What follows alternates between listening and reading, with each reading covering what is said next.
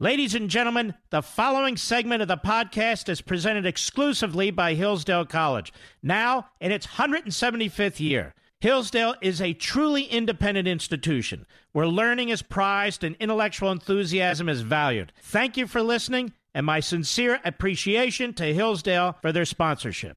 He's here. He's here. Now, broadcasting from the underground command post, deep in the bowels of a hidden bunker, somewhere under the brick and steel of a nondescript building, we've once again made contact with our leader, Mark Levin.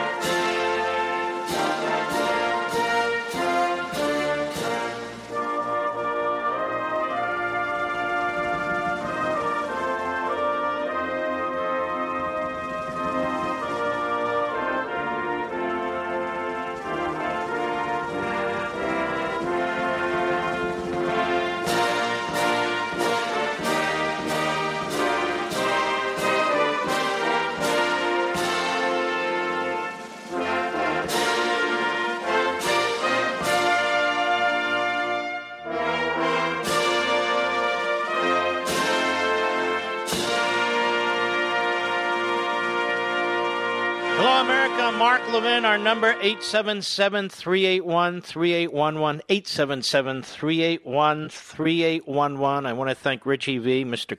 Call Screener, for filling in on Rosh Hashanah on Friday. You can see I've been very busy. We interviewed the president. We recorded it on Thursday. It ran on Sunday on Life, Liberty, and Levin on Fox. Different kind of interview, long-form interview where I actually let the president finish his answer to my questions. I don't pretend to be a journalist because journalism today is truly a dastardly so-called profession. They've destroyed it.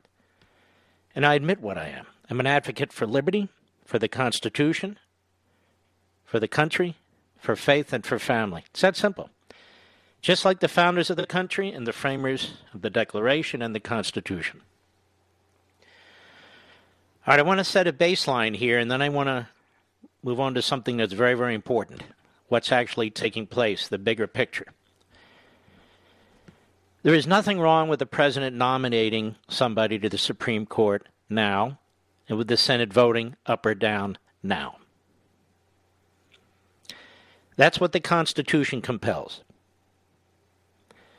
There's absolutely nothing in the Constitution that supports any of the arguments you're hearing by the Democrats or the media or their surrogates today. Nothing. There's nothing in America's jurisprudential traditions or customs that support anything the Democrats are demanding today. Nothing. Quite the contrary. As I pointed out on Hannity's show on Thursday night, the evidence, the facts, are the opposite. On 29 separate occasions, presidents of the Whig Party, of the Democrat-Republican Party, that is the Federalists, the Republican Party and the Democrat Party, throughout our history, have nominated candidates to the Supreme Court in the last year of their first term or the last year of their second term before a general election. Some of them have even done so after the election, in which they would no longer be president of the United States. 29 different occasions, and in every instance, every single instance, a president made a nomination. 22 out of 44 presidents before President Trump, now 23 out of 45, actually were involved in making the nominations. So half the presidents of the United States, now more than half, have nominated individuals to the Supreme Court in the final year of their first or second terms before a general election. More than half. 23 out of 45 now, once Trump does it. What the Democrats are demanding and what the media are demanding, what former Obama and Clinton officials are demanding, is that this president change course. It doesn't matter what Washington did, or Adams did, or Jefferson did. It doesn't matter what Lincoln did, or Grant did, or FDR did, or Obama did. They are insisting that this president not make a nomination. They say it's unfair. They say he's trying to jam or ram or cram, their words, somebody onto the Supreme Court. They're trying to convince you that this is unfair and unjust. That complying with the Constitution, that following the precedent, and the only precedent of past presidents, of all parties, is somehow an act of constitutional perversion. When in fact, if this president does not make a nomination, he will be the only president under these circumstances to do so. And why? To what end? Now, ladies and gentlemen, the Constitution of the United States is our Constitution. The Democrat Party doesn't get to change it because they demand power. The Democrat Party doesn't get to make threats and intimidate and encourage violence and inflame riots, which is exactly what they and their surrogates are doing. Because they wish to change the Constitution without an amendment. That's unacceptable. So what the president is doing is traditional and constitutional. And if the Senate Republicans vote to confirm, it's traditional and constitutional. We've had instances among those 29 cases with 22 presidents where a president of one party makes a nomination and the Senate's controlled by another party and they vote it down or they don't consider it. You saw that with Obama. So we have a history of that. We also have a history of a president of the same party as the majority in the Senate making the nomination and the confirmation taking place. So nothing that would take place here is extraordinary. Nothing. And yet listen to the news. Watch the Democrats. Listen to Joe Biden and what he's reading. So the normal, the routine, the constitutional becomes unfair and unjust and perverse. What's going on here? The Democrats have already threatened, before the passing of Ginsburg, to pack the court. They've been threatening it all summer. That's not given the kind of attention it deserves. That's tyranny. The Democrats have already threatened and intend to eliminate the filibuster rule as it applies to legislation. That's not given the attention it deserves. They don't call that unjust or unfair or undermining the checks and balances that are necessary as a matter of custom and tradition. No complaint there. Ladies and gentlemen, the Democrat Party is trying to take over the country. It is trying to change the rules where it has permanent power. It wishes to replace its party with with the Constitution, with the party. It wishes to control all the instrumentalities of the government. That's exactly what's going on. The Democrat Party is making threats. It's intimidating. It's inflaming violence. It is trying to take over the country and take over the system, like the Marxists. They want to eliminate opposition. They want to eliminate checks and balances. They want to eliminate limited powers and divided powers, which is the heart and soul of our constitutional republic. Absolute power Chuck Schumer said that if Donald Trump, the president for 4 years, nominates somebody to the Supreme Court while he's the sitting president, and the Republican Senate, while they have the majority, vote to confirm a justice to the Supreme Court, Schumer said everything is on the table. Everything is on the table. Does the Constitution give the Senate, let alone one senator, the power to, quote, put everything on the table, whatever that means? What does that mean?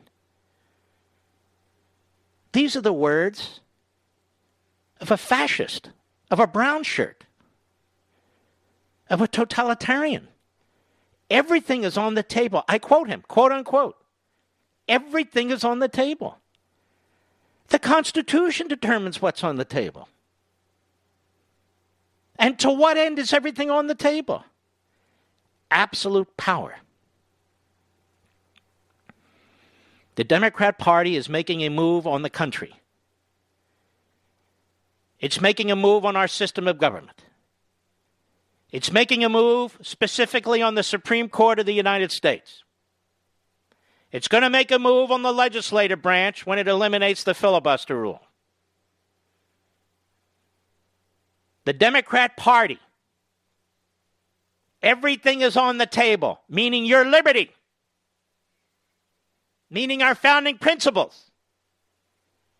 It is the party of the 1619 Project that rejects our Constitution and our principles. It rejects 1776. It rejects the founders. It rejects the Declaration and the Constitution. They've told us this. Because, you see, we're systemically racist, systemically unequal, systemically unfree. And so all the limits placed on the power of the Democrat Party, which has gone extreme radical left, are of no consequence anymore. They've laid the foundation, they believe. The Democrat Party wishes to take over the country, the government. Its focus right now is on the Supreme Court of the United States. And the media are filled with so many fools and buffoons, if not advocates. It's embarrassing and it's dangerous. You keep hearing the media say, there are 5 conservatives on the court, and if the president gets one more, it's 6-3. First of all, we don't have conservatives on the court. We have constitutionalists on the court. It's not about the conservative philosophy. It's about whether or not you're going to apply the Constitution to the law and the facts.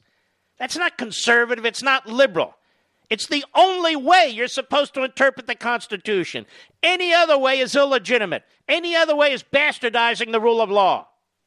That's exactly what Ruth Bader Ginsburg did.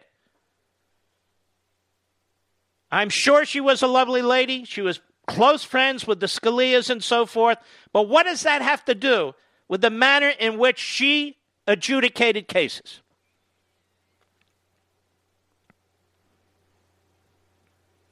And so the president wants to nominate. And most of the Senate Republicans want to vote on whether to confirm or not, which is exactly what the Constitution requires. And why should we wait for the Democrats? Which have already told us they're going to eliminate the Electoral College the first chance they get. They're going to eliminate the Second Amendment the first chance they get. They've already eliminated the 10th Amendment, part of the First Amendment, when free exercise of religion. The Constitution for the Democrat Party today is nothing but a fig leaf through which to drive its anti-constitutional, anti-American agenda. That's exactly what it is. So what you are watching, what you are listening to, is the effort by the Democrat Party to control the country, the court, all aspects of this government. It's exactly why they're pushing mail-in voting to crash the system, to fill the void, and to demand the presidency. We have not faced this kind of threat against our nation and against our liberty since the Civil War.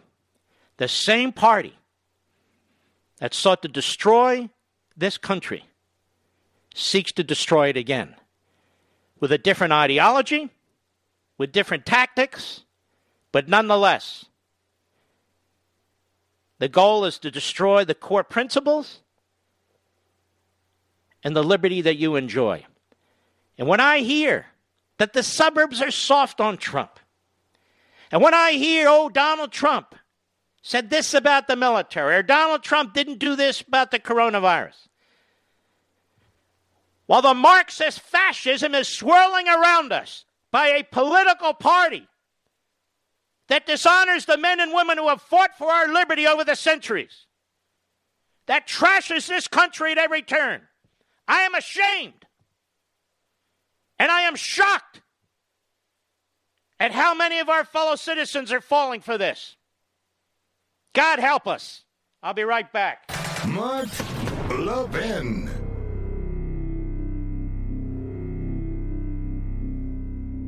Now, I know you love freedom. How do I know that? Because you listen to my show. And my show and everything I do is all about preserving freedom and the form of government that secures it for us. It's the same with Hillsdale College, one of the very best truly liberal arts colleges in the nation. That's why I talk about them all the time, because Hillsdale is committed to pursuing truth and defending liberty. Hillsdale teaches stellar students to defend freedom, no matter what they major in, whether it's science or music or economics or business, whatever. Hillsdale teaches them how to defend liberty. And they do that for you, too, through their free monthly digest of conservative thought. It's called Imprimis. 5.4 million Americans receive Imprimis for free every month. And you, my friend and fellow freedom lover, should be reading it too. You can subscribe for free at levinforhillsdale.com, Levin for Hillsdale.com. There's no strings attached. Generous donors who want to preserve freedom for future generations make it possible for Hillsdale to send Imprimis to you for no cost every month. Start receiving and reading Imprimis so you can know how to defend the freedom you love. Go to levinforhillsdale.com, Levin for Hillsdale.com, levinforhillsdale.com.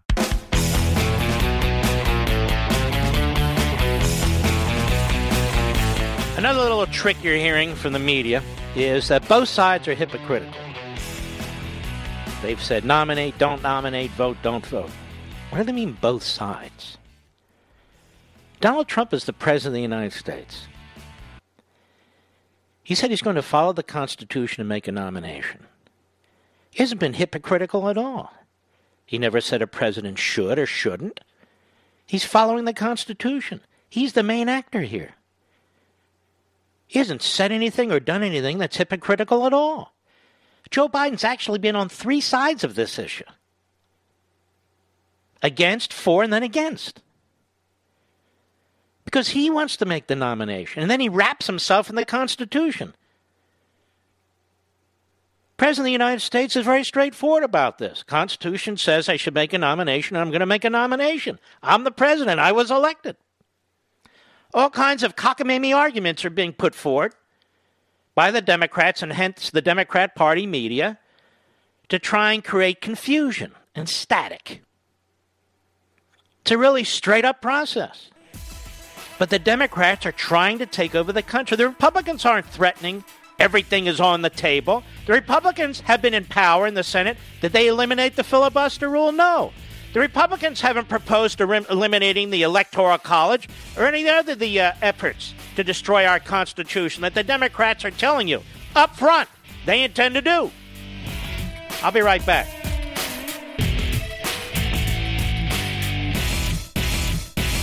Now, I know you love freedom. How do I know that? Because you listen to my show. And my show and everything I do is all about preserving freedom and the form of government that secures it for us. It's the same with Hillsdale College, one of the very best truly liberal arts colleges in the nation. That's why I talk about them all the time, because Hillsdale is committed to pursuing truth and defending liberty. Hillsdale teaches stellar students to defend freedom, no matter what they major in, whether it's science or music or economics or business, whatever. Hillsdale teaches them how to defend liberty. And they do that for you, too, through their free monthly digest of conservative thought. It's called Imprimis. 5.4 million Americans receive Imprimis for free every month. And you, my friend and fellow freedom lover, should be reading it too. You can subscribe for free at levinforhillsdale.com, Levin for Hillsdale.com. There's no strings attached. Generous donors who want to preserve freedom for future generations make it possible for Hillsdale to send Imprimis to you for no cost every month. Start receiving and reading Imprimis so you can know how to defend the freedom you love. Go to levinforhillsdale.com, Levin for Hillsdale.com, levinforhillsdale.com.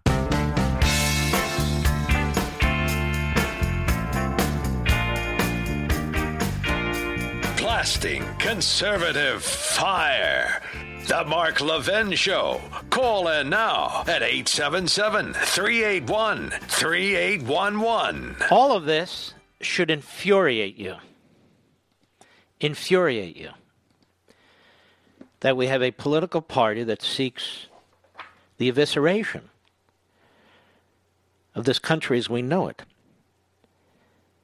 Pack the court means they want to take over the Supreme Court. Why? Because they believe in the Constitution? No.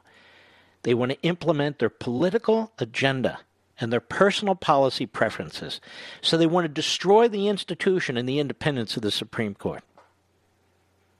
Destroy it. They are in the midst of destroying the electoral system. And if they can't get what they want, they will destroy the Electoral College. They've told us this. The Constitution means nothing to you if you do not believe in 1776 and then 1787, but instead believe in 1619. You've heard this all spring and summer long. What a horrific nation this is. And so they want to destroy it and start over. And so they want to replace George Washington, Benjamin Franklin, John Adams, Thomas Jefferson, and James Madison with Nancy Pelosi, Chuck Schumer, Dick Durbin, AOC, Tlaib, Omar. That's what we're talking about here. Democrats who are kind of leaning toward Biden or unsure. Independents leaning toward Biden or unsure. And Republicans leaning toward Biden or unsure. If we lose this country, it's because of you. It's because you do not understand the seriousness of this election. This election is not about tweets. This election is not even about the candidates. This is an election about your children and grandchildren. It's about your family. It's about you as an individual. What kind of country do you want to live in? They don't believe in equality on the left. They believe in uniformity. Uniformity is much different than equality. They don't believe in individual liberty on the left. They believe in the crushing control of government. That's why you have massive tax increases and regulations. The elimination of choice, whether it's school or health care. This is a tyrannical party, the Democrat Party. You may be a member, but it has changed. It doesn't believe in free speech. You've been witness to that over the last several months. If you dare to hold a contrary opinion, you're going to have your brains beaten in. There are brown shirts all over the place. Like the Third Reich in our streets. Going into the cafes. Hitting people, beating people, screaming at people. Those are brown shirts. We've seen them throughout our history. And for most of the summer, the Democrat Party sat silently.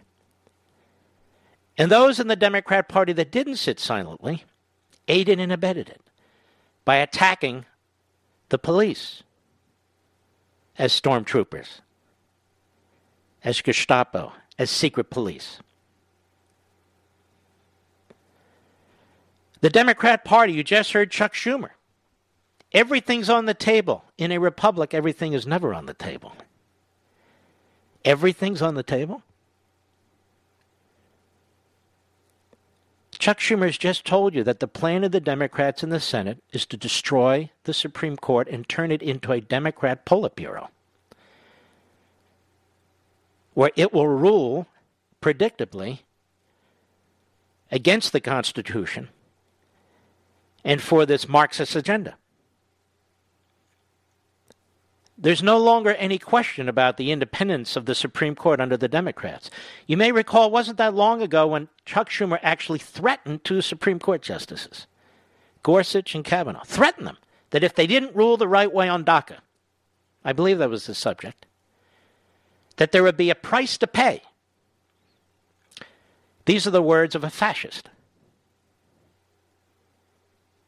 So if the president and the Republicans follow the Constitution, everything's on the table, including the Constitution. Eliminate the filibuster rule. You know, the irony here is this. When the Democrats were in the minority or didn't have a big enough majority in the Senate, they used the filibuster like it had never been used in American history against circuit court nominees by George W. Bush. We talked about this briefly the other day. Never been done before.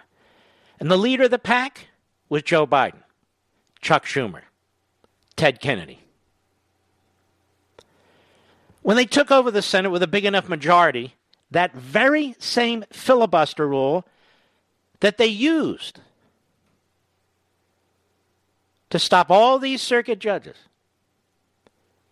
they eliminated. The rule they used, they eliminated, because now they were in the majority. And they wanted to ram through as many judges as they could for Barack Obama. That's exactly what they did.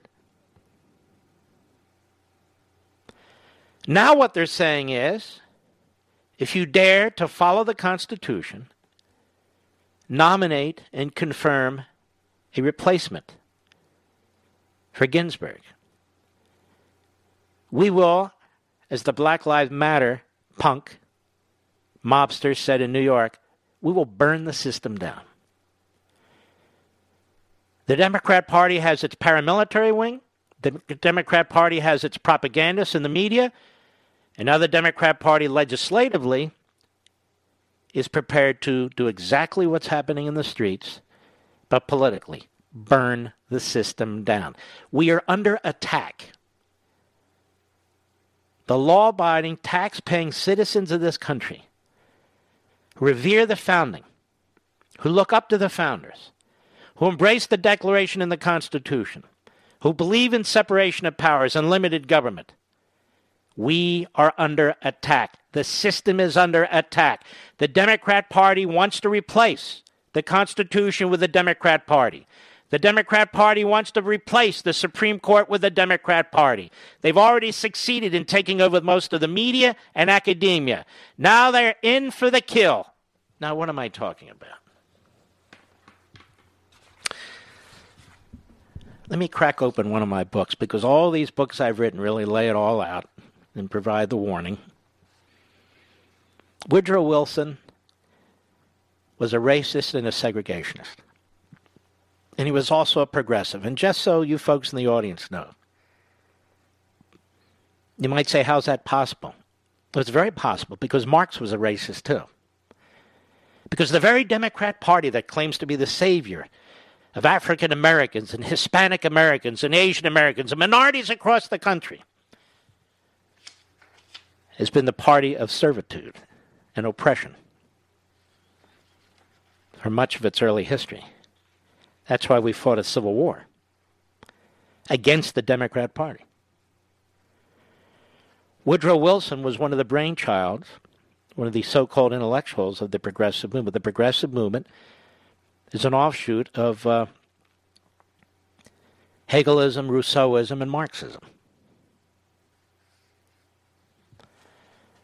And he wrote, in part, that the federal courts are not bound to the Constitution. He said, quote, "The weightiest import of the matter is seen only when it is remembered that the courts are the instruments of the nation's growth, and that the way in which they serve that use will have much to do with the integrity of every national process. If they determine what powers are to be exercised under the Constitution, they by the same token determine also the adequacy of the Constitution in respect of the needs and interests of the nation. Our conscience in matters of law and our opportunity in matters of politics are in their hands." And basically he's saying that the only legitimate opinions the federal courts can render are those that endorse, promote the expansion of federal power. This is an Emeritopia. He wrote, Wilson did, quote, "that if they had interpreted the Constitution in its strict letter, as some proposed, and not in its spirit, like the charter of a business corporation and not like the charter of a living government, the vehicle of a nation's life, it would have proved a straitjacket, a means not of liberty and development, but of mere restriction and embarrassment." So I ask, what then should guide federal judges, if not the Constitution? Apparently they are uniquely wise, innate wisdom. Wilson wrote, quote, "What we should ask of our judges is that they prove themselves such men as can discriminate between the opinion of the moment and the opinion of the age, between the opinion which springs a legitimate essence from the enlightened judgment of men of thought and good conscience, and the opinion of desire, self-interest, of impulse and impatience." So, in other words, he's saying the purpose of the judiciary is to sanction, if not clear the path, for the extra-constitutional actions of the federal government, especially the president. Wilson argued for a judicial oligarchy that would, in essence, sanction the rewriting of the Constitution. Now you know why they're fighting so hard. In fact, so difficult are the Constitution's amendment processes, I write, that the courts are encouraged to circumvent them and to be praised when they do. Wilson wrote, "The character of the process of constitutional adaptation depends first of all upon the wise or unwise choice of statesmen, but ultimately and chiefly upon the option and purpose of the courts. The chief instrumentality by which the law of the Constitution has been extended to cover the facts of national development has, of course, been judicial interpretation, that is, the decision of the courts.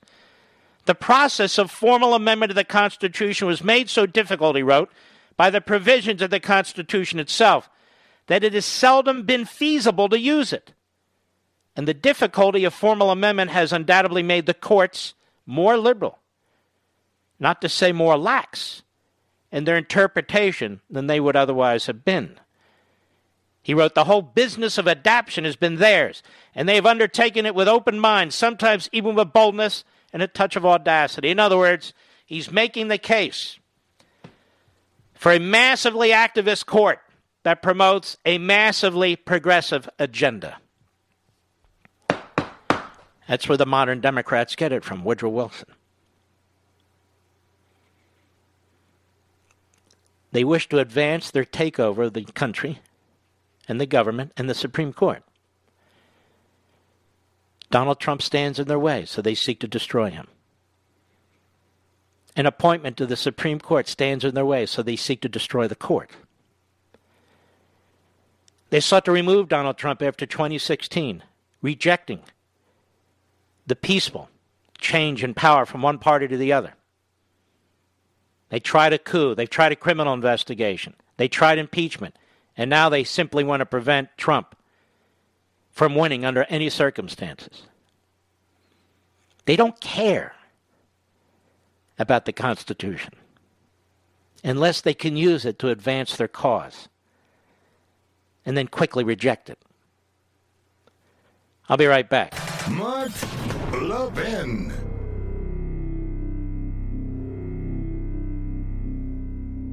Now, I know you love freedom. How do I know that? because you listen to my show. And my show and everything I do is all about preserving freedom and the form of government that secures it for us. It's the same with Hillsdale College, one of the very best truly liberal arts colleges in the nation. That's why I talk about them all the time, because Hillsdale is committed to pursuing truth and defending liberty. Hillsdale teaches stellar students to defend freedom, no matter what they major in, whether it's science or music or economics or business, whatever. Hillsdale teaches them how to defend liberty. And they do that for you, too, through their free monthly digest of conservative thought. It's called Imprimis. 5.4 million Americans receive Imprimis for free every month. And you, my friend and fellow freedom lover, should be reading it too. You can subscribe for free at levinforhillsdale.com, Levin for Hillsdale.com. There's no strings attached. Generous donors who want to preserve freedom for future generations make it possible for Hillsdale to send Imprimis to you for no cost every month. Start receiving and reading Imprimis so you can know how to defend the freedom you love. Go to levinforhillsdale.com, Levin for Hillsdale.com, levinforhillsdale.com.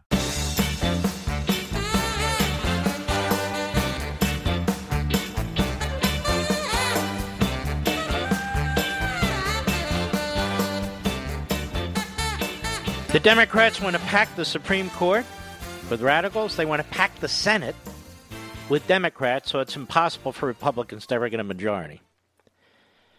They want to destroy the Electoral College, and they want to destroy the voting system this election. And I'm told and I read that the suburbs are moving towards Biden. You ever wonder how a nation commits suicide? You look at history and you say, how could a country do this?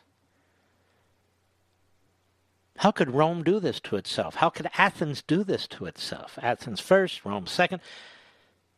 How could Germany do this to itself? And we're doing it to ourselves right now. Unless we, the great masses, stand up, and we're going to need Democrats and independents and wavering Republicans. Unless we stand up and defy all that's taking place, we're the ones who are going to have to live with it. You think you're punishing Donald Trump? You're punishing yourselves. You're punishing the future. You're punishing your children and your grandchildren. Everything that's been fought for over the decades. Everything. You're going to hand it over to a one-party system, a tyranny. And they're telling you what they intend to do with your republic. They intend to destroy it. I want to remind you, professors galore, brainwashing our kids. Piven and Cloward, I told you about this. They said the way to advance the counter-revolution, disruptive protests, disobedience, incendiarism, riots, sit-ins, civil unrest. This is them. Social movements thrive on conflict. Dissensus, not consensus, dissensus. Periodic convulsions. Realignments. You're watching this take place in the halls of Congress, in newsrooms, and in the streets. It's not us. It's them. I'll be back. From the Westwood One Podcast Network. He's here. Now, broadcasting from the underground command post, deep in the bowels of a hidden bunker, somewhere under the brick and steel of a nondescript building, we've once again made contact with our leader, Mark Levin. Hello, America. Mark Levin here. Our number, 877-381-3811, 877-381-3811. You want to talk about systemic? How about we talk about systematic? One of the issues here is education in our country, particularly at the higher levels, has become systematic indoctrination. It is unmoored from our history. It is unmoored from faith. It's unmoored from morality. And so there's a vacuum that gets filled with the Marxist anarchist propaganda. That's what happens. What about the press? Well, I wrote a whole book on it. But let me just point this out. The press. The press doesn't really like discussion. In fact, it minimizes discussion. And there's much to indicate this, isn't there? And what about journalism? The press. They love quarreling. They love fights. They become sensationalistic as well as social activists. And they do not want these fights to end. So these fights are infinite in numbers and length. Helps ratings. It turns no names and nobodies into recognized figures. And you see this taking place. Now you would think, with all this Supreme Court talk, that Joe Biden wouldn't get away with hiding a list of potential nominees from the American people 40-some days before the election with a vacancy on the Supreme Court. Joe Biden has said Trump shouldn't nominate, meaning Joe Biden expects to steal the presidency by hook or by crook, and he wants to nominate. And Schumer hopes to take the Senate, where he can pack the Supreme Court and pack the Senate and have power for the rest of his life. Marxist propaganda, fascistic tactics. And so with all this at stake, everything on the table, to quote Comrade Schumer, don't we have a right to know the candidates that Joe Biden will choose from before we cast our votes? Some of you are casting votes now, which seems kind of stupid because you don't have all the information you need to make a wise decision. But if Joe Biden is now claiming that after January and only after the election and a new inauguration should this matter be addressed, because he wants to address it, he wants to make the appointment, shouldn't we know in advance the list from which he will choose? Well, they came up with a completely fraudulent argument because they think you're stupid. They certainly know their base is stupid. Cut 3, Mr. Producer, go. We can't keep rewriting history, scrambling norms, ignoring our cherished system of checks and balances. Now, this is what happens, scrambling our norms from a guy who's got scrambled brain cells. But that said, we conservatives, the president, the Republic, we're not scrambling norms. That 110-page Communist Manifesto, that would not only scramble norms, that would turn this nation inside out. You'll never recognize it again. Systems of checks and balances, they're talking about packing the Supreme Court and packing the Senate, for crying out loud. Eliminating the filibuster. There's your checks and balances. They have no respect for them whatsoever. Go ahead. That includes this whole business of releasing a list of potential nominees that I would put forward. So he doesn't want to release his list because that would somehow scramble norms and ignore our cherished system of checks and balances. Nothing to do with anything. What is he talking about? Ladies and gentlemen, he has a list of candidates. The list is so appalling, so radical, that he doesn't want to release it. Because he knows that people will talk about it and it could hurt him in the voting booth. His list of candidates are candidates that Bernie Sanders and the Red Mob insist on. And yet he will not release the names. 43 days before the election. 43 days. We're almost there. And he says, I'm not going to release them because, well, that's not what our Constitution's all about. It has nothing to do with the Constitution. Go ahead. Same. After Ruth Bader Ginsburg passed away, they said Biden should release his list. It's no wonder the Trump campaign asked that I release the list only after she passed away. But it turns out to be a lie. Steve Doocy on Fox pointed out that actually on September 9th, the President of the United States publicly, so we all saw it, challenged Joe Biden to release his list. And so this Joe Biden, he has moral indignation. He knows when to get dramatic and raise his voice or squint his eyes. And he's a liar.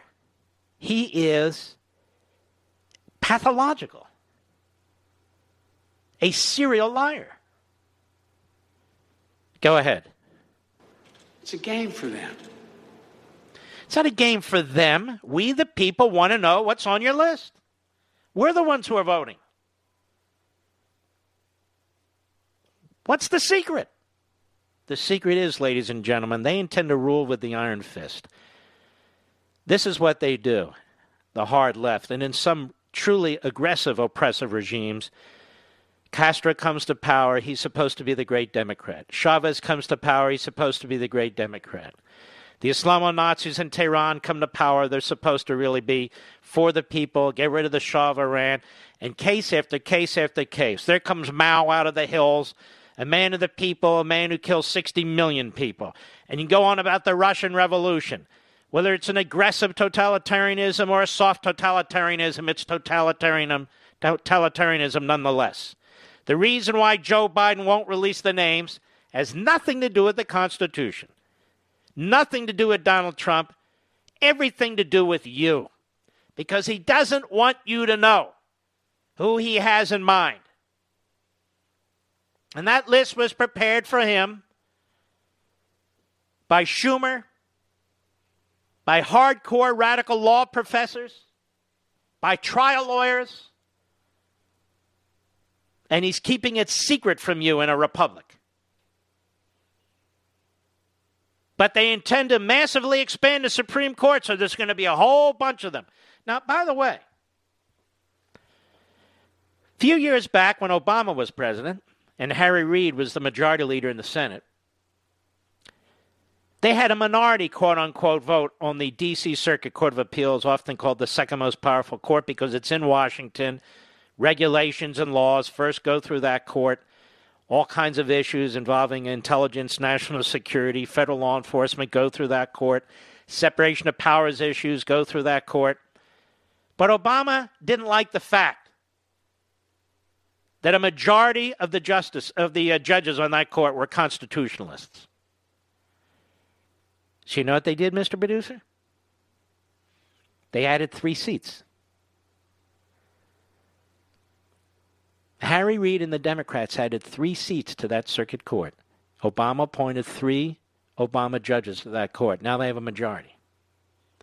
They packed the most powerful, the second most powerful, but the most powerful circuit court in the country. They packed it. This is who they are. This is exactly who they are. Go ahead. To gin up emotions and anger. Gin up emotions and anger?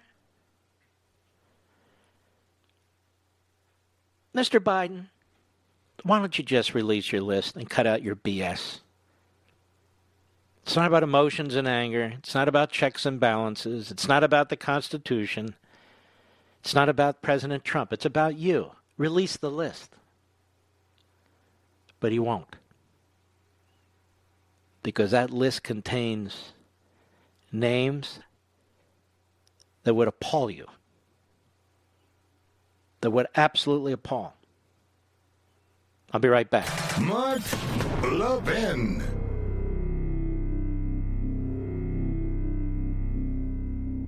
You know what I hate? Overpaying for something. We're already taxed to death. Then you pile on all the other services holding us hostage to high rates. Home internet, cable, utilities. Then there's your cell phone bill.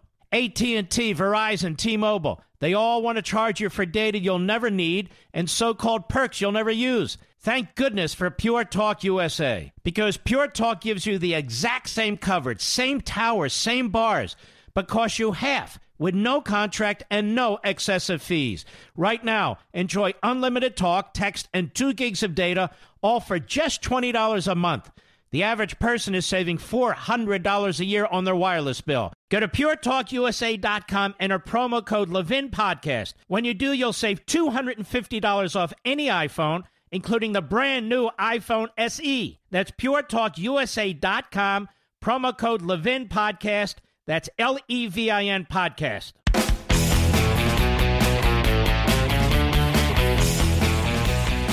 For some reason, AOC, who 3 years ago was mixing martinis, is now a constitutional expert. But she despises the founding of this nation. She despises the nation. Surely she must despise everything associated with it. And of course she does. Now, she's pretty much a punk. I went to college with people like this and law school with people like this. She's pretty much a punk. And if she doesn't get her way, she has a temper tantrum. And for her, a temper tantrum would be impeaching the president and the attorney general if Joe Biden doesn't get to pick the individual who will go on the Supreme Court. But I want you to keep something in mind. The Democrats have already put their marker down. If they win the Senate, regardless of what the Republicans do here with the court, they're going to expand the court and load it up with leftists. So tens of millions of Americans will no longer believe that the Supreme Court is anything but a Democrat Politburo. And that's what the Democrats want to do. They want to increase their numbers in the Senate, not legitimately, but illegitimately.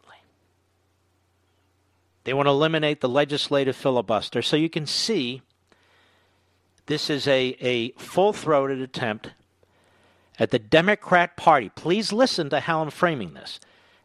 The Democrat Party taking over the nation, permanently taking over the government. They looked at what they did in California, and they're borrowing from California. California gave us Ronald Reagan. California went for George H.W. Bush the first time he ran. And in matter of a few years, California is now the deepest of the deep blue states. They've destroyed the state. And it doesn't matter how many elections you have. You can't break through anymore because they changed the electoral process, which is exactly what they're doing this November. You have to decide how strongly you love this country. And you'll say, I love it, I'm going to vote. That's not enough. You're going to vote? That's easy. That's easy. How about your parents and your grandparents?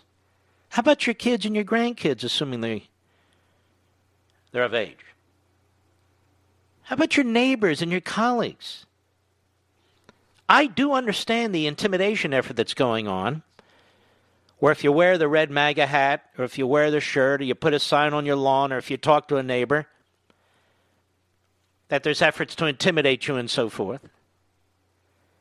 But there are many, many people out there who you can talk to. Don't waste your time with the diehards and the brain dead. Don't bother that. That's not going to get you anywhere. You know exactly who I'm talking about. So Alexandria Ocasio-Cortez at a press conference yesterday with Chuck Schumer. Now, she has nothing to do with this process. She's in the House of Representatives. But she's been elevated by the media. She's a useful idiot, or useless idiot. And here's what she had to say. Cut 4, go. You mentioned being open to all ideas to buy time. Would you be in support of potentially reviewing talks of an impeachment hearing, either against the Attorney General or the President? So here we have a reporter asking her if she would support acting to remove the President or the Vice President impeachment, 43 days before presidential election. George Stephanopoulos did the same thing with Eva Pelosi. And recall the first round of impeachment, the media was also the primary force promoting impeachment of the President of the United States. These are all Democrats. George Stephanopoulos is a lowlife. He's been a lowlife a long time, from the time he was head of the war room for Clinton putting out the most awful information about women who Clinton molested and abused. But somehow he escaped the Me Too movement. Because he's a useful idiot now, too. Go ahead. No, I think I believe that certainly there has been an enormous amount of law breaking in the Trump administration. I believe that Attorney General Barr is unfit for office, and that he has pursued potentially law breaking behavior. That being said, these are procedures that are and decisions that are largely up to House Democratic leadership. But I believe that also we must consider, again, all of the tools available to our disposal, and that all of these options should be entertained and on the table. So here we have the inmates in the asylum in control. Yes, I think all the tools should be available at our disposal. They're there. We know what the options are. They should all be entertained and on the table. So you remove a president and attorney general with whom you disagree by just saying you believe they've committed crimes. She would have made a terrific executioner in Stalin's regime. Don't you think, Mr. Producer? Would have been great. First she'd pour them some drinks, and then off with their heads. Or she would have been great during the French Revolution, running one of those guillotines that worked day and night, against those with whom she would disagree. Perfect. Then there's Eric Holder. Eric Holder is an absolute pathetic disgrace, and he has been for his entire useless career. Cut 7, go. You would put in place, if this is allowed to happen, a 6-3 court. A 6-3 court, ladies and gentlemen. Do you find John Roberts as part of that 6? Or Gorsuch all the time? There's no 5-4 court or 5-3 court right now. So what he simply means is justices who were nominated by Republicans. The block on the court that marches in goose step perfectly, like a marching band, will be the 3 remaining left-wing activists on the court. Those that were appointed by Republicans, they don't always march in the same direction. The Chief Justice, sometimes he marches in a circle backwards. And he's known to do that more and more. Go ahead. With all the issues that you have talked about, you would have a conservative majority on the court, illegitimate conservative majority on the court. So now the conservative majority would be illegitimate. This man was former Attorney General and Deputy Attorney General of the United States. And you see, ladies and gentlemen, unless they destroy and control the Supreme Court, then it's illegitimate. Unless they win the presidential election, it's illegitimate. See how it works? Unless you defy the Constitution and deliver them a Supreme Court justice, it's illegitimate. So what do they want to do to make it legitimate? Pack the court, eliminate the filibuster rule, and pack the Senate. Now everything's legitimate. I'll be right back. In today's digital age, where cyber threats loom larger than ever, safeguarding your personal information is paramount. So why is Congress considering a law that could put your credit card data at greater risk of being hacked and exposed to foreign networks? This Durbin-Marshall credit card bill could jeopardize your financial data, make it more susceptible to cyber intrusions. It's a controversial bill that proposes a shift in billions of dollars worth of consumer transactions to payment networks that lack the robust security measures consumers rely on. Who could possibly want that? Well, the answer? Woke corporate megastores seeking to inflate their multi-billion-dollar profit margins. The Durbin-Marshall credit card bill will undermine our safe and convenient payment systems and endanger your data security. It's time to take a stand. Visit electronicpaymentscoalition.org. Make your voice heard. Tell your senators to oppose the radical Durbin-Marshall credit card bill, paid for by the Electronic Payments Coalition.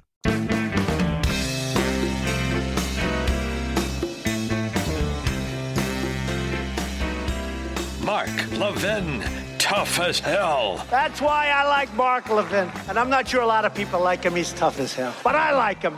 I love them. Call in now. 877-381-3811. Now, you know what a freak show the Drudge Report is. It's getting freakier by the moment. It's a real crap website, which is why most of you don't go there, which is why it's lost 40% of its following. I predict within the next 12 to 24 months, it'll probably fold. And if it doesn't fold, it'll be irrelevant, even more irrelevant than it is today. The up-and-coming sites include, and I don't list all of them because I can't, there's too many of them, the Bongino Report, The Blaze, of course, Breitbart, Instapundit, Right Scoop. Now I'm in trouble, Mr. Producer. You start to name them, but there are several that are really excellent. Then there's Media Matters, which is I call it a criminal front group because it's clearly violating Internal Revenue Code procedures as a nonpartisan charitable organization which just tries to destroy conservative media. This is what I meant earlier when I talk about the Marxists and the totalitarians. But they're also on these channels. For instance, Jeffrey Toobin, who is really a reprobate. According to Mediaite, he calls Democrats wimps for not pushing hard enough over the Supreme Court appointment, and he encourages street protests. So you have the legal analyst at CNN encouraging street protests.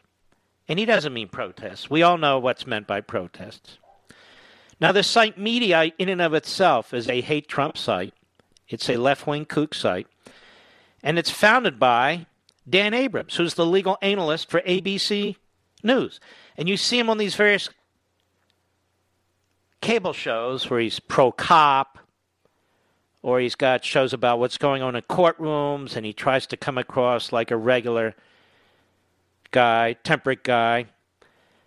And he's popping off. He says they cheated in 2016, meaning Republicans. Dan Abrams calls out GOP flip-flop on Supreme Court nomination. So you've got a lot of analysts on these networks who are frauds. Dan Abrams, you're a fraud. Why people watch your stupid-ass shows on cable, I'll never know. And that thing on his head is glued to his head. Like father, like son. I don't know what the problem is. Bald is beautiful, except when you're in Abrams, apparently. They must have oddly shaped heads. I don't know. Maybe they got a Gorbachev thing going on up there, you know, sort of a West Virginia birthmark. I don't know. But I'm starting to think the glue from his rather significant toupee is leaking into his brain tissue. Dan Abrams is a coward. He hides behind his site, and he hides behind his ABC News affiliation. And then he comes off, oh, what a goody guy on cable. He's a reprobate. Just so you know. Now, the new media burp, and there's so many of them, like this CNN's Kyler, wants to know from this White House official, hey, where's your health care proposal? Where's your health care proposal? Where is it? Where's your health care proposal? Hey, idiot. It's called the private sector. There is no grand plan. Maybe they have one coming. But it's called doctors and nurses and hospitals and private insurance. That's the plan. Kyler. Kyler. What kind of stupid name is Kyler? Is that with a K or a C? Kyler. Keilar. These morons at CNN, they're handed their talking points. So these cable channels have done enormous damage to this country. With the phony legal analysts, the clowns like Kyler. And you know, I'm good friends. Well, not good friends, but I know him and I like him. Judge Andrew Napolitano, he's the senior judicial analyst as opposed to the junior judicial analyst at Fox. And we don't always agree, but that's the great thing about those of us who work at Fox. We're not at CNN and MSNBC. We don't wear boots. We don't march to music. But he says the president would be playing with fire on the Supreme Court push, be World War III of political battles.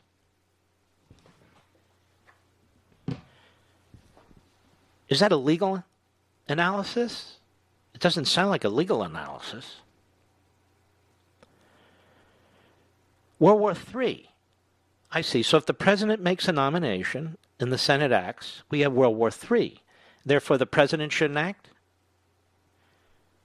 He should just comply with what Joe Biden wants to do because Joe Biden would like to make the appointment and Schumer would like Joe Biden to make the appointment? What kind of... You see, all throughout the last several years, the newsrooms in this country have been wrong. Dan Abrams and this guy Toobin, they're not legal analysts. They're political analysts. They really are. I think Napolitano tries. I don't always agree with him, but the other two are hacks. Just straight up. Democrat Party hacks. But I would say to my good friend the judge, World War III, sometimes you have to fight for what's right. And that includes the Constitution. If there's World War III, which is not a legal analysis, it's just a commentary, which is fine, then you have to determine who's responsible for it. And I would suggest to my friend, the senior judicial analyst, and to many of you, to read the editorial in yesterday's Wall Street Journal. It's fantastic. Senate Minority Leader Chuck Schumer is widely reported to have told his Democratic colleagues that nothing is off the table for next year if Republicans confirm a Supreme Court nominee in this Congress. He means this as a threat that Democrats will break the filibuster and pack the court with more justices in 2021 if they take control of the Senate in November's election. So what else is new? Democrats have a long history of breaking procedural norms on judges. In other words, World War III, every day for the Democrats. While packing the court would be their most radical decision to date, it would fit their escalating pattern.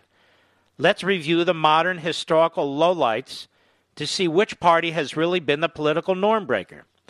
The Bork assault. When Ronald Reagan selected Robert Bork in 1987, the judge was among the most qualified ever nominated. No less than Joe Biden had previously said he might have to vote to confirm him. Then Ted Kennedy issued his demagogic assault from the Senate floor, complete with lies about women forced into back alley abortions and blacks who would have to sit at segregated lunch counters. Democrats and the press then unleashed an unprecedented political assault. Previous nominees who had failed in the Senate were suspected of corruption, like Abe Fortas, or thought unqualified, like Harold Carswell. Bork was defeated because of distortions about his jurisprudence.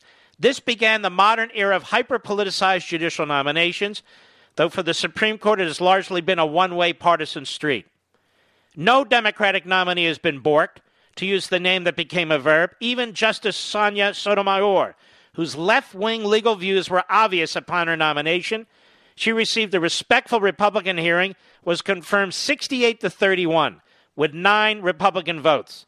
Justice Ruth Bader Ginsburg confirmed 96-3. Stephen Breyer, who had been a Kennedy aide, approved 87-9. Elena Kagan, a Clinton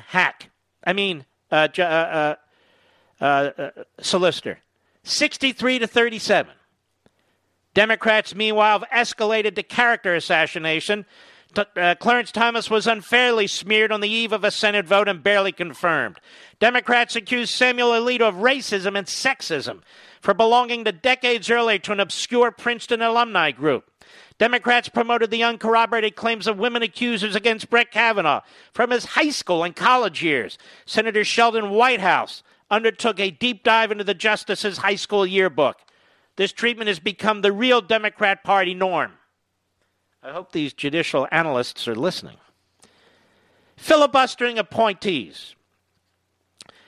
It's mostly forgotten now, but in George W. Bush's first term, Senate Democrats pioneered the use of the filibuster to block nominees to the circuit courts. I told you this last week, and I underscored it today. That was also unprecedented. Michael Estrada was left hanging for 28 months before he withdrew, though he had support from 55 senators. A 2001 Judiciary Committee memo to Senator Dick Durbin was candid in urging opposition to Estrada because, quote, he is Latino, unquote, and couldn't be allowed to reach the D.C. Circuit Court of Appeals lest he later become a candidate for the United States Supreme Court. Democrats also filibustered or otherwise blocked appellate nominees Priscilla Owen, Janice Rogers Brown, Charles Pickering Sr., Henry Syed, Carolyn Kuhl, William Pryor, David McKee, Richard Griffin, and William Myers, among others. Now, this violation of norms was stopped only after the Republicans regained the majority and threatened to change the Senate rules. A handful of senators in both parties then negotiated a deal to vote for nominees except in extraordinary circumstances. Republicans did not unilaterally break the filibuster for judicial nominees. Breaking the filibuster for appellate nominees, that norm breaker was executed by Democrats in 2013, led by then-Majority Leader Harry Reid with enthusiastic support of Barack Obama. Democrats rewrote Senate rules in mid-Congress on a party-line vote to add 3 seats, as I've been pointing out, to the D.C. Circuit. The goal was to stack that court with liberals who would rubber stamp Obama's pen and phone regulatory dictates. Those liberals have done that numerous times, while sometimes blocking President Trump's deregulatory rulemakings. So those 3 new judges have undermined this president. But the political cost has been high, as we warned at the time, writes the Wall Street Journal. Harry Reid's precedent allowed Republican leader Mitch McConnell to do the same when Democrats tried to filibuster Neil Gorsuch. The Republican majority can now confirm Mr. Trump's next nominee with 51 votes. You see, I'm just telling my friend Napolitano, World War III has been going on, brother. Where have you been? It's been going on for decades. Urged on by the progressive media, Democrats are now vowing that they'll break the 60-vote legislative filibuster rule to add 2 or even 4 new justices to the Supreme Court next year, for a total of 11 or 13 Supreme Court justices. But they've already been saying this for months. Barack Obama gave the green light when he used John Lewis's funeral to call for the filibuster. He called it as a Jim Crow relic. Never mind that as a senator, he endorsed the filibustering of Mr. Alito. Well, I guess he supports Jim Crow then. Mr. Whitehouse and 4 colleagues explicitly threatened in an amicus brief to the court that they would restructure if justices ruled the wrong way. You see the tyrants on the left, the totalitarians? Republicans could surrender and not confirm a nominee, and Senate Democrats would still break the filibuster. Court packing would then become a sword hanging over the justices if they ruled contrary to the policy views of the Senate leaders. And it goes on and on and on.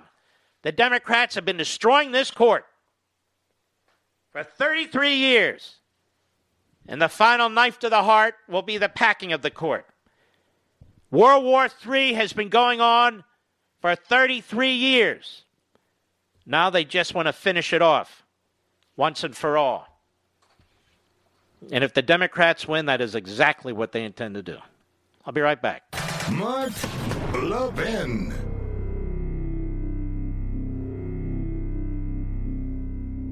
You know what I hate? Overpaying for something. We're already taxed to death. Then you pile on all the other services holding us hostage to high rates. Home internet, cable, utilities. Then there's your cell phone bill. AT&T, Verizon, T-Mobile, they all want to charge you for data you'll never need and so-called perks you'll never use. Thank goodness for Pure Talk USA, because Pure Talk gives you the exact same coverage, same towers, same bars, but costs you half with no contract and no excessive fees. Right now, enjoy unlimited talk, text, and 2 gigs of data, all for just $20 a month. The average person is saving $400 a year on their wireless bill. Go to puretalkusa.com and enter promo code Levin Podcast. When you do, you'll save $250 off any iPhone, including the brand new iPhone SE. That's puretalkusa.com, promo code Levin Podcast. That's Levin Podcast.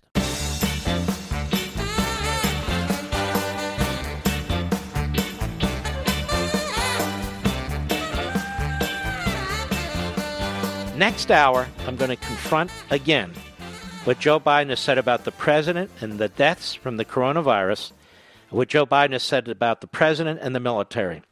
They think these are hot topics, and Joe Biden has always been a sleazeball. He has always been a sleazeball. And he still is. He still is. Jose, Dallas, Texas, the great WPAP. Jose, go right ahead, please. Hey, Mark. Thank you for taking my call. You got it. I've always wondered about the Soviet Union, and I'm a big history buff, and I've always wondered about the people and like how did they let themselves get into that Soviet Union situation, right? And I mean, you've been laying it out very clearly. When we see these politicians, especially on the left, they are it's party first. Everything is party first. It's like whatever the party says, everybody seems to fall right in line. We see it with governors. We see it with mayors. It's party, party, party. Jose, they'll trash the flag. They'll trash the national anthem. They'll trash the country. They never trash their party. Nope. Ever. And see, I'm a Latino, and I can say this as a Latino is the left is counting on me as a Latino, my ignorance, to the Constitution, to law and order and history and philosophy and these things. And they're counting on my ignorance to try to gain my vote. But see, I've been Tea Party since the get-go, and Tea Party never dies. We've been at this battle. This is, like you said, World War III. It's calling all stations. It's all and you know what's interesting to me is many Hispanics in this country, they escaped tyranny. These tin pot dictators, crime, socialism, and came to the United States. Aren't the Democrats offering the same damn thing? Exactly. And what's confusing is the folks that they somehow, or maybe because of the media, it's like they seem to be allowing themselves, I don't know if that's the right wording, but they're allowing themselves to be suckered into thinking about, I'm never going to succeed because I'm brown or because First of all, you're terrific. I got to go because it's the top of the hour. We'll have another hour. But you also have propaganda machines like Univision, Thank you, Jose. We'll be right back. From the Westwood One Podcast Network. Ladies and gentlemen, this final hour of the podcast is sponsored exclusively by AMAC, the Association of Mature American Citizens. Now over 2 million conservative members strong, AMAC believes in and stands up for the values that we care about: faith, family, and freedom. Thank you for listening, and please support AMAC. And you can become a member at amac.us/join. He's here. Now, broadcasting from the underground command post, deep in the bowels of a hidden bunker, somewhere under the brick and steel of a nondescript building, we've once again made contact with our leader, Mark Levin. Hello, America. Our number 877-381-3811, 877-381-3811. Well, okay, I'm getting an enormous number of happy birthdays. It is my birthday today. I want to thank all of you. And I don't want to really obsess over it. It is what it is. I had no control over it. I'm just glad it exists. But I want to thank you all, family, friends, and you are my big family out there, too. And so, Mr. Producer, my wife says, what would you like for dinner on your birthday? You know what I told her? A couple of hot dogs and baked beans. What? A couple of hot dogs and baked beans. You don't have to eat a big meal every night. It's funny. She's very health conscious. Unfortunately, I'm not as health conscious. The kids are health conscious, too. And we'll go to a restaurant. That's hilarious. And they're very careful. They'll study the menu and what about this and so forth and so on. And you know what I always say, Mr. Producer? By my calculation, looking at the actuarial charts, I've got over 28,000 meals left in me. Now think about that. Right? You figure 3 a day over 1,000 a year. Maybe I'll live another 28 years. Just round it off. I said, who gives a damn? If I don't like it, there's always tomorrow, right? 28,000 meals left. And her answer is, well, that doesn't mean you have to have a bad meal. Well, of course not. Anyway, that's neither here nor there. But I want to thank you all for your very kind greetings. I appreciate it. There's two things Biden's doing right now that I find unconscionable. And really, if you're a thoughtful person and you put politics aside, you should find it contemptible as well. Joe Biden is now accusing the President of the United States. We've talked about this, but I want to hit it again. Every single death related to the coronavirus is Trump's fault because he didn't take it seriously. What is that based on? A book by Bob Woodward. You and I lived through this, folks. We watched what the president did. We watched what his scientific advisors and medical advisors and other experts did. We watched the task force. They spoke to us every single day. We know that they filled the gaps in the states with ventilators and hospital beds and respirators and PPE. We know that, in fact, so successful was the president in this regard, we have more ventilators and respirators and PPE than we even need. So we're letting other countries use it. The President of the United States provided thousands and thousands of hospital beds. It turns out they weren't needed either. And then we saw the decisions by heavily populated states with Democrat governors who were killing their own people by shoving corona-positive patients in nursing homes where you have elderly, frail people with comorbidities. We've seen this government react like no other government in modern history. Obama-Biden failed miserably when it came to the swine flu, H1N1. Failed miserably. Says a top witness, the chief of staff to Joe Biden. They never got a vaccine on time, let alone produced enough of them. PPEs and all the rest. They had Fauci as their top infectious disease advisor, too. I don't remember any daily press conference telling us what's going on, coordination with governors, coordination with the private sector, use of the defense production, and none of that was taking place. And Joe Biden failed. Even Politico, a left-wing site, says Joe Biden failed, pretty much. And they lay it out, chapter and verse.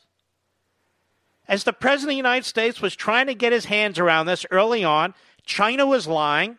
So we had disinformation and misinformation. They were trying to remove him from office. Hey, should we call John Bolton as a witness? That was going on and on and on. Even the media were downplaying this entire thing. The media downplayed it, it's no big thing. Fauci downplayed it, it's no big thing. Nancy Pelosi and Biden downplayed it, it was no big thing. The president took it very seriously, not just with China and Europe and shutting our borders with them, but he started up the entire Leviathan, the federal Leviathan, and brought in the private sector. And we did things this country hasn't done since World War II. And so they're trying to turn that as a failure on the president and accuse him of all the deaths. I ask you, your families in New York, in New Jersey, in Illinois, in Michigan, in California, and the rest, who was it that made the decisions? If you had parents and grandparents in these nursing homes, who was it that made the decisions that resulted in the death of your family members? President of the United States didn't put out any directive. It was the governors. And Joe Biden has yet to criticize one of those governors or the policy. And yet in the so-called polls, he has a higher rating on how he would respond to the coronavirus than the President of the United States. His response is to do nothing. It's to sit in the cheap sheets or in the basement, shoot spitballs every time the president and his experts try to address this. He sits there and second guesses them. And now he's degrading the possibility soon of a vaccine in record time. There's not another government on the face of the earth, another leader on the face of the earth who has acted more quickly, more effectively, and more efficiently than our president.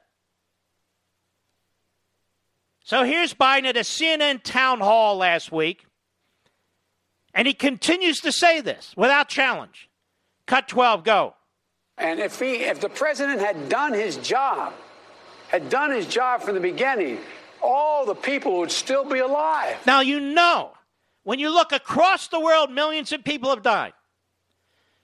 When you look across the world, every advanced industrialized country, there's been an enormous amount of death. But only Donald Trump, you see, didn't act fast enough. And had he acted fast enough, all these people in the United States would be alive.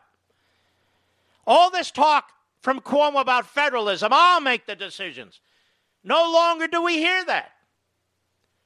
This is the biggest lie of the big lies, frankly, in decades. And he gets away with it. He's not challenged. It's appalling.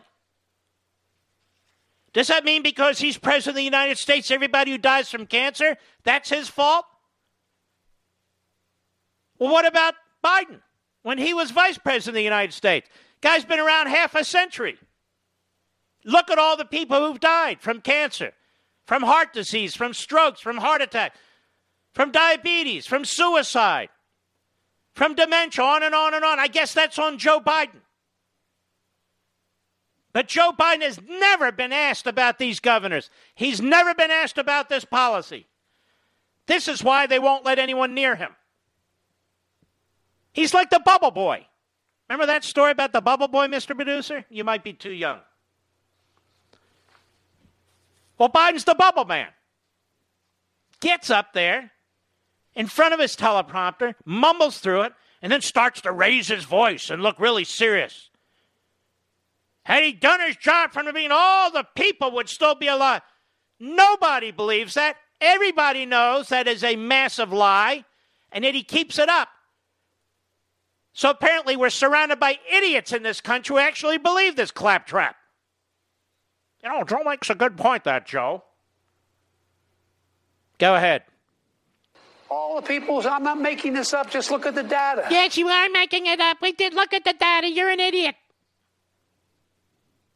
Is he like regressing to pre-puberty? You know what I mean? Is he like coming full circle, this guy? He's starting to talk like a 2-year-old? Anyway, go ahead. Look at the data. And then we're now being told there's going to be I pray to God there's a vaccine tomorrow that could be available to everyone. First of all, once a vaccine is made available, and you know this well, once it's made available, it's going to take a long, long time to be able to distribute it throughout the country. You're not going to have 325 million vials to begin with. No, you're not. So what's your point? Should we stop? Should we hit the brakes? What should we do, Joe? What should we do? Has anybody seen the Joe Biden plan that's in any way different than the Donald Trump plan? The guy even plagiarizes the Donald Trump plan. What is his plan? We should have acted sooner. The Chinese lie? He's running around having, and the excuse is, well, if Joe Biden knew what Donald Trump knew, he would have acted differently. Now, we know that's a lie, because even today, he knows what Donald Trump knows, and he's constantly trying to kneecap the president of the United States. You know, imagine this. You have a president who's trying to wrestle this virus to the ground, and we have turned the corner on this virus. Hello, America. We have turned the corner on this virus, no matter how you measure it. And every step of the way, you have Joe Biden throwing mud balls. What's been his contribution? Has he ever said publicly, Joe Biden, you know what, Mr. President, party aside, how may I, the nominee of the Democrat Party, help you? Have you ever heard him say that? Of course not. He's a fool. Absolute fool. Vaccines are in the works, it's obvious. Months ago, the President of the United States let contracts to manufacture these vials and these syringes. Months ago, the President of the United States contracted for the distribution of the vaccines. No, there won't be 325 million ready right away, but there will be millions ready right away, and the president has already said that it needs to go immediately to the most vulnerable. You know, the people that Cuomo and Murphy and Whitner and Newsom and Pritzker, those people who were made even more vulnerable by those Democrat governors, many of whom died, yeah, those are the ones Donald Trump want to save. And they want to give it to first responders. He doesn't need Joe Biden telling him what to do. Joe Biden is a certified idiot. And Joe Biden screwed up the first time. Cut 13, go. It's estimated that 200 million people have died, probably by the time I finish this talk. You see what I mean? 200 million people have died. He's trying to say 200,000. And it's Trump's fault. If you believe this, really, if you really believe this, there's something seriously wrong with you. Seriously wrong with you. And then he tries his class warfare in the middle of a pandemic. Cut 14, go. Trump was worried that if he told the public the truth, there would be a panic on the financial market. Hey, idiot, there was a panic for toilet paper, for God's sakes. Does he use toilet paper? Does he go outside and look for leaves these days? I don't know what he does. There was panic for toilet paper you couldn't get and hand sanitizers and masks. Even before people knew the full extent of this pandemic, for some reason, toilet paper and milk, they go right off the, hey, we got a pandemic. All right, toilet paper and milk. Well, what does toilet paper have to do? Nothing. Just get it, toilet paper. So, yes, the president's concerned about panic in the markets, panic at the grocery store. But it's not like the president was going on and on and on about this. The president of the United States, he had his doctors and the scientists from the government, Fauci, probably a Democrat standing right next to him.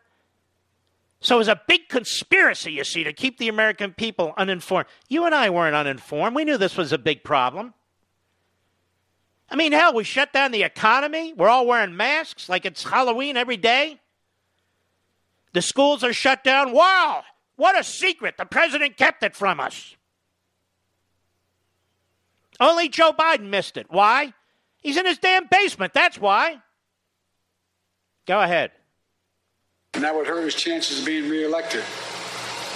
That's how Donald Trump. You know what? I can't even listen to this putz. Just can't listen to this anymore. And I have to say, come November 3rd or even thereafter, if he's elected president of the United States,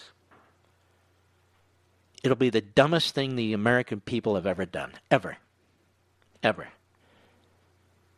To throw out a man who's truly a great president.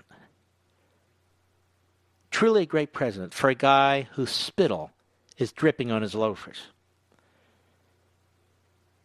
If our country does this, it'll be the gravest mistake in modern history. It'll be shocking. The communist Chinese will be thrilled. The Islamo-Nazis in Iran will be thrilled. The inbred in North Korea will be thrilled.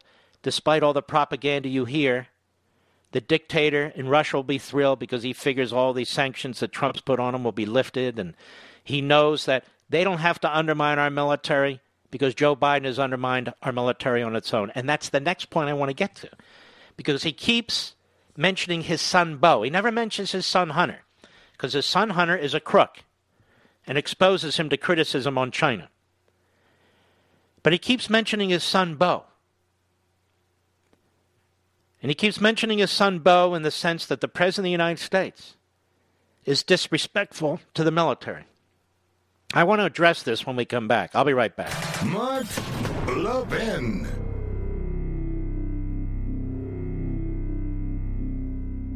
AMAC, the Association of Mature American Citizens, is one of the fastest growing organizations in America. Now over 2 million conservative members strong, and I'm one of them. AMAC believes in and stands up for the values that we constitutional conservatives care about. More than talk, AMAC fights. A full-time presence in Washington, AMAC pushes back against reckless spending, disasters like Medicare for All, and the expanding reach of the federal government. And beyond advocacy, joining AMAC gives you access to a wealth of benefits and discounts, including special member-only rates on car insurance, travel discounts, cell phone plans, and a hell of a lot more. And if that's not enough, you'll get AMAC's bi-monthly magazine, full of insightful articles on issues that matter to most of us, we conservatives. As I said, I'm an AMAC member, and you should be too. Join today at amac.us. That's AMAC.us.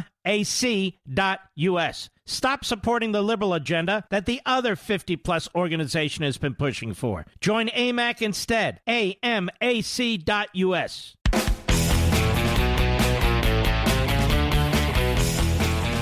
How many body bags were brought home during the Obama-Biden administration from Afghanistan and Iraq and other parts of the world? He talks about Donald Trump's disrespect for the military. Donald Trump loves the military and he loves the military personnel. How about Biden? Now, under Biden and Obama, this is from Real Clear Defense 3 years ago, Army of 58 total brigade combat teams, the Army's main combat building block, only 3 were considered ready for combat. The Navy's fleet is the smallest, or at the time is the smallest it had been in nearly 100 years, which makes ship repairs harder to complete as those vessels are needed on the waterways. In the Marines, 80% of Marine aviation units did not have even the minimum number of aircraft they needed for training and basic operations.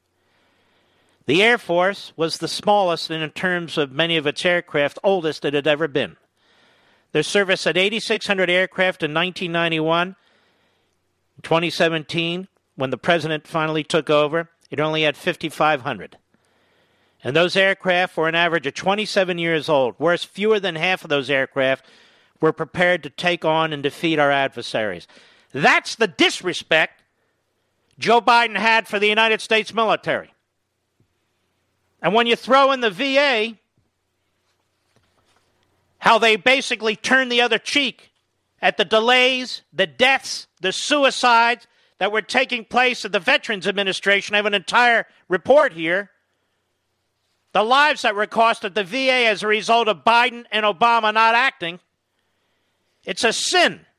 So we don't need any lectures from Joe Biden about what the president thinks of the United States military when he's rebuilt the military, when he has fixed the VA, he's improved it across the board for our men and women and personnel, and it was during Obama and Biden when so many of those body bags of those wonderful heroes were being brought home to the United States.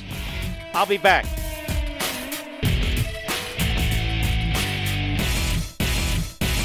AMAC, the Association of Mature American Citizens, is one of the fastest growing organizations in America. Now over 2 million conservative members strong, and I'm one of them. AMAC believes in and stands up for the values that we constitutional conservatives care about. More than talk, AMAC fights. A full-time presence in Washington, AMAC pushes back against reckless spending, disasters like Medicare for All, and the expanding reach of the federal government. And beyond advocacy, joining AMAC gives you access to a wealth of benefits and discounts, including special member-only rates on car insurance, travel discounts, cell phone plans, and a hell of a lot more. And if that's not enough, you'll get AMAC's bi-monthly magazine, full of insightful articles on issues that matter to most of us, we conservatives. As I said, I'm an AMAC member, and you should be too. Join today at amac.us. That's AMAC.us. Stop supporting the liberal agenda that the other 50-plus organization has been pushing for. Join AMAC instead. AMAC.us.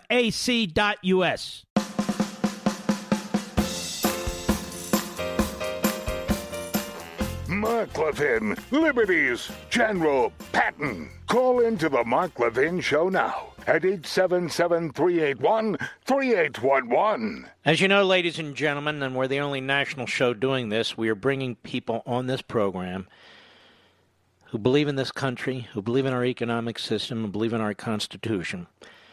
A handful of incumbents, but others who are challenging Democrats in what have been Republican districts or marginal districts.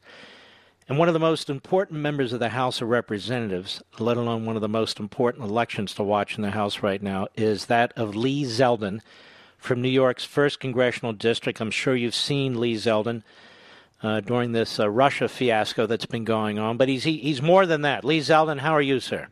I'm always happy to be on with you. Thanks, Mark. It's a great pleasure. You're in the 1st Congressional District in New York. Tell us what that encompasses. So this is the east end of Long Island. A lot of people would know the district because this is the district that includes the Hamptons. Well, 80% of the voters live west of the Hamptons. It's about 8 towns.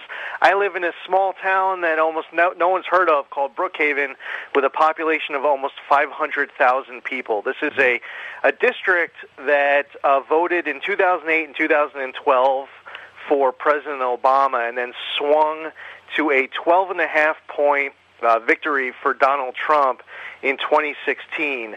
It is a right-of-center district, but you have a lot of second homeowners who have now decided they're not going back to New York City. They've changed their residence from those Democratic congressional districts in Manhattan out to the 1st. So it's becoming more of a purple district these days, especially over the last several months of people changing registrations. So they leave these blue areas and they come to your district and they still vote blue? That's what's happening. You have a lot of people who are leaving New York City and they're deciding that they're not going back, and they're registering as Democrats in the suburbs, turning some of these seats from red to blue, and then they're moving down to North Carolina, South Carolina, and Florida. And we're talking about some swing states, swing districts elsewhere. But this is happening a lot, where a lot of people leaving New York City, re-registering, and they're not looking back. So now your district is a lot tougher, you're telling us. How does it look on the ground there? So the district is, from one standpoint, I'll tell you from the fundraising standpoint, and this is crazy for a House district. In 2016, we spent about $4.25 million. In 2018, it was $4.75. In 2020, it's going to be at least $6.5 to $7.5 million just on my reelection campaign committee, not even including what my opponent spends and outside groups. It's crazy. On the ground, I'll tell you that I was just out knocking on doors for a couple hours in a place called Lake Grove, and the feedback was outstanding. But there are people who feel very strongly they either love their president or they don't. And what's interesting is that in 2016, you had a lot of people who despised Hillary Clinton, and they don't have that same emotion for Joe Biden. There are people who don't feel like he's up to the job, folks who will acknowledge that he's been ineffective, and he certainly, in many cases, I believe he's just deteriorating before our eyes. We saw him reciting the Pledge of Allegiance with words all over the place a little bit earlier. I believed he ended with the words "for real." But there's not that hatred towards Hillary Clinton. So that emotion, it's really a lot about Donald Trump, where 2016 was about Donald Trump and Hillary Clinton. And what are the big issues in your district?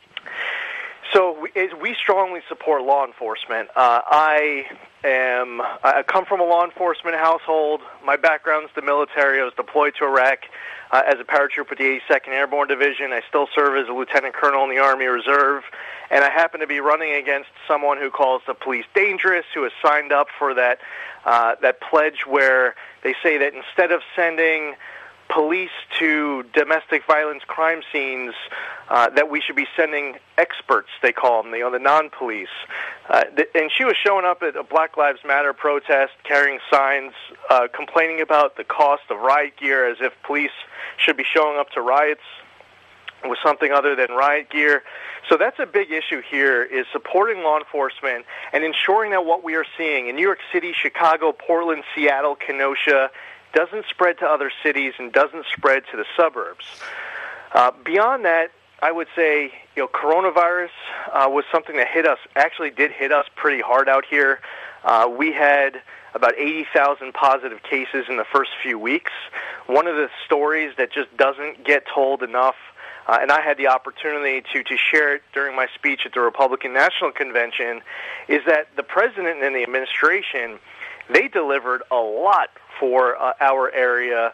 And basically every time we were going to them asking for anything, whether it was PPE, it was for testing approvals, thousands of ventilators and more, they were doing whatever they could to assist, and we were grateful for it. By the way, even Governor Cuomo called the president's response phenomenal until November 3rd started catching up and the rhetoric changed. So, but I would say that that's top of mind. Recovery as businesses reopen, and schools getting back to in-person learning. That people are focused about that on that as well. But I think that people care about the soul of our country. And they're seeing this crossroads that we're facing, and there's that belief in our little corner of America here, just like congressional districts all over the rest of the country, that between now and November 3rd, we can't take anything for granted. We can't approach with any attitude like losing is an option here. So while we have those specific issues that I mentioned, there's definitely that awareness and that motivation and that love of country, freedoms, liberties, flag, Constitution that is a big motivator and just wanting to fight for the heart and soul of our country and making sure that we don't lose. What is your opponent's name? Her name is Nancy Goroff. What is her background? Her background, she is a professor. She's been at a local university and has worked there for a long time.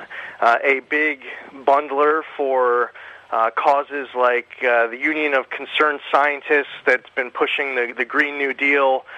She was a national fundraiser for this organization that you're familiar with called J Street, which, even though my opponent is Jewish, it's two very different approaches towards supporting Israel, where I believe it was amazing to withdraw from the Iran nuclear deal and move the embassy and these historic peace agreements that are out there and recognizing Israeli sovereignty over the Golan Heights.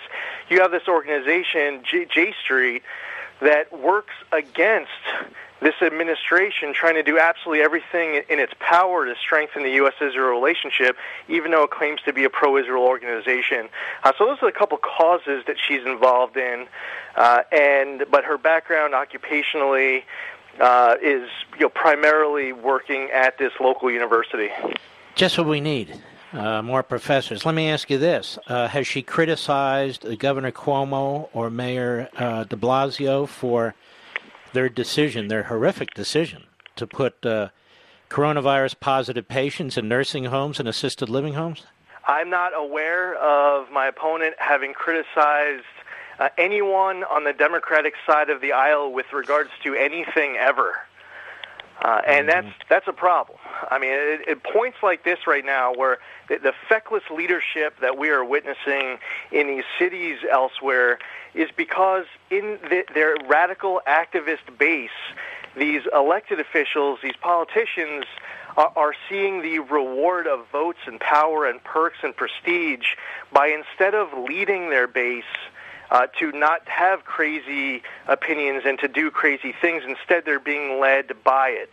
And one of the other issues with some of the elected officials and candidates who are running for office elsewhere is that you're not seeing the leadership of being willing to call balls and strikes accurately and just tune off whatever you might be seeing from, as you pointed out, a deadly nursing home policy that came from the governor, or this de Blasio's defund the police approach in that city that's leading to violence towards cops, that's leading towards mass retirement packets being submitted, even suicides. My opponent was actually asked during a screening with the local law enforcement whether or not she's would be willing to condemn the violence targeting police, and she refused to condemn that violence. So that's what we are up against. And I'll tell you, I have a lot of colleagues who are in the Republican conference who are running for re-election, amazing challengers, many of them you've brought onto your program, who are running.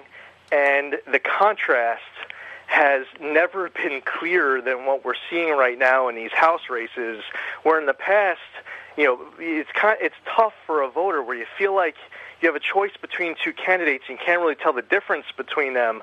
Well, the Democrats have gone so far left that the choice is crystal clear in many of these races as to what it means. Do you want a gavel in Pelosi's hand and Schiff and Max? I serve on the Financial Services Committee with Maxine Waters, and the Judiciary Committee. Do you want Nadler to have his gavel, or do we want to turn it over? Because there's only one thing that the House Democrats know that they would want to accomplish if they're in the majority and Donald Trump is serving a second term, and that's to make Donald Trump the first president to be impeached twice. If that's all that they know of what they're going to do with their power, they don't deserve to have that gavel in their hand in the first place. The House Democrats have done nothing to help with this virus. I mean, the virus itself, they've done nothing. The Senate Democrats have done nothing. Joe Biden sits there in his basement, shoots spitballs every time the President of the United States is trying to advance the ball in the battle with this and wrestle the virus to the ground. He turns around and accuses the President of killing 200,000 people. We've never heard rhetoric like this. Your opponent sounds like a quintessential leftist, an out-of-touch professor who will do exactly what Nancy Pelosi and the radical Democrats want her to do. You're an 82nd Airborne veteran, the Iraq War. More than that, you've been an outstanding member of the New York legislature, an outstanding member of the House of Representatives with an excellent record. You have not only pro-American, you've been very pro-American, America and Israel. J Street, for my listeners, and most of them know, is this repulsive organization that uses its Jewish membership and its Jewish organization, that's the way it labels itself, to undermine the state of Israel, to literally undermine the state of Israel. And that's who's backing her. It's really outrageous. If people want to help you, either in your district on Election Day or all over the country to give you some support, where do they go? My website is zeldinforcongress.com, on Twitter at Lee Zeldin, on Facebook as well. Anyone, whether they're on Long Island listening to your show or anyone from around the country, can get involved by going to our website, whether you're able to volunteer or you're able to send a couple of dollars to get our message out. 100% of what we're raising at this point, 100% of what we're raising goes directly towards more TV, more digital ads, just to get our message out and win on November 3rd. Losing, as I mentioned earlier, losing is not an option. And the airtime there is extremely expensive. It's the most expensive in the country. So at zeldinforcongress.com, ZELDIN, zeldinforcongress.com. I happen to know you personally. I know you're a fantastic individual as well as member of Congress. And I just hope all the Levinites out there step up wherever you are all over the country. Remember, congressmen vote on our issues regardless of where they are from. That's ZELDIN for Congress.com. Lee, good luck, my friend. Thank you. It's always great to be with you, and thank you to all of your loyal listeners for listening to Truly the Great One. Thank you, Lee. Take care. And we'll have his site on my sites, Mark Levin Show Facebook, Mark Levin Show Twitter, Mark Levin Show Parler, and if his opponent wants to come on the show, she's welcome. We'll be right back. Mark Levin.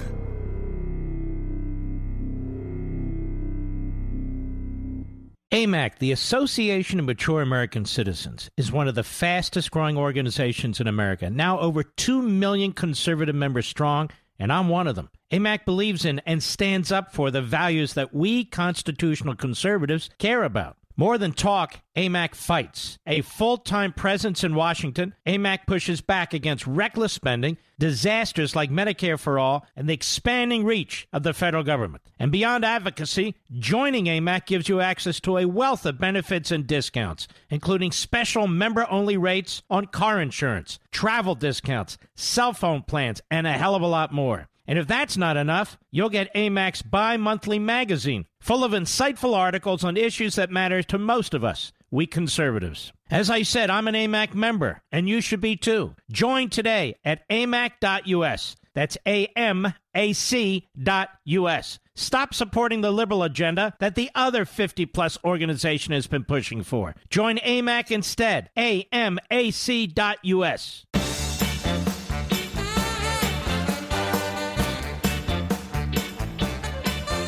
This is the problem.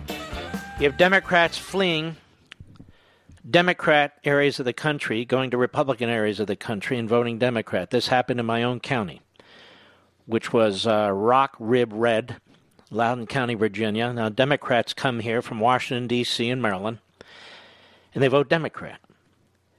They vote Democrat.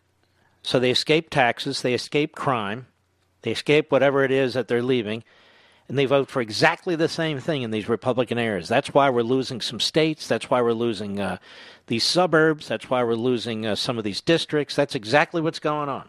As these blue areas depopulate and people through mobility go into red areas, they like the low taxes, and they vote for Democrats. There is a schizophrenia here that is extremely damaging to the country. I call them locusts. May I call them locusts, Mr. Producer? So I've been watching, we've been watching these riots in Portland and other places in the country. It's sickening. John Locke once said, law is not to abolish or restrain, but to preserve and enlarge freedom. Where there is no law, there is no freedom. You want to let rioters burn down your cities? There goes your freedom. You want to get rid of cops? There goes your freedom. You want to elect Joe Biden? There goes your freedom. Well, I feel that we've covered a lot of territory on this program today. We've had to delve into some history and some philosophy. But we've also, I believe, hit very, very hard the events that are going on with respect to our country. The Supreme Court of the Democrat Party wants to take over our country. This is the greatest power grab we've seen, in my opinion, since the Civil War. You got to make calls. You got to talk to your friends and neighbors and family. You got to make sure they're registered, and you got to turn out en masse. We salute our armed forces, police officers, firefighters, and emergency personnel, and you, my beloved audience, Levinites. Thank you, thank you, thank you. I'll see you tomorrow. God bless. From the Westwood One Podcast Network.